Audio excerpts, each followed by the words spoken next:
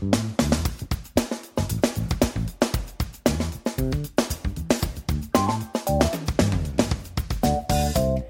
and welcome to Savannah Alalia TV, where you learn to listen to your intuition and create a life that you love. There are no gurus here because you are your own guru. I am simply here to remind you to pay attention to the guru inside you.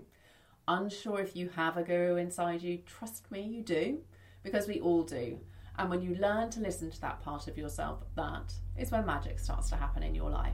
In my last blog, You Are Only 3 Words Away from Better Boundaries, you learn how to develop your boundaries using 3 words. It's important to remember that when you're creating a relationship and creating those boundaries, you're essentially defining the relationship. Of course, relationships are ever-evolving creatures and healthy ones require regular TLC. It's tricky to backtrack once you let a relationship spill into the personal or romantic realm. So it's important to really consider how you would like the relationship to be moving forward. By defining your boundaries, you create the tone for the relationship and its interactions, professional, platonic, casual, or romantic. Today you're going to learn how to move into actionable steps for honouring or honing your boundaries in relationships. Communicate what behaviours and actions are acceptable. Convey willingness to engage with the individual and clarify the expectations for both parties. Figure out the best communication methods for that particular relationship and get clear on the topics of conversation that work for you, from strictly work-related discussions in professional settings to more personal and intimate conversations in romantic relationships. Here we are, we've arrived. Time for your relationship checkup. A quick evaluation can help you see if your boundaries are on point. As the acclaimed author Paulo Coelho said, when you say yes to others, make sure you're not saying no to yourself. A good way to perform a relationship checkup is to consider the following. 1. Do you give yourself permission to prioritise your needs? Reflect on whether you truly allow yourself to place your own needs first. Instead of being selfish, this is about your self-care and listening to your intuition. Do you feel a sense of guilt when taking time for yourself or when expressing your needs to others? Catering to your own emotional, physical, and mental needs is a crucial aspect of maintaining balanced relationships. 2. Are you clear on what your needs are? This is a call for self-awareness. Have you taken the time to understand what you truly need from your relationships and life?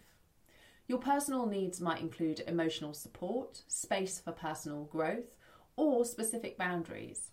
This clarity will guide you in articulating your needs to others and in understanding what you're looking for in any relationship. 3.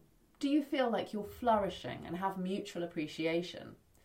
It's important to gauge whether your relationship is a source of positivity and growth.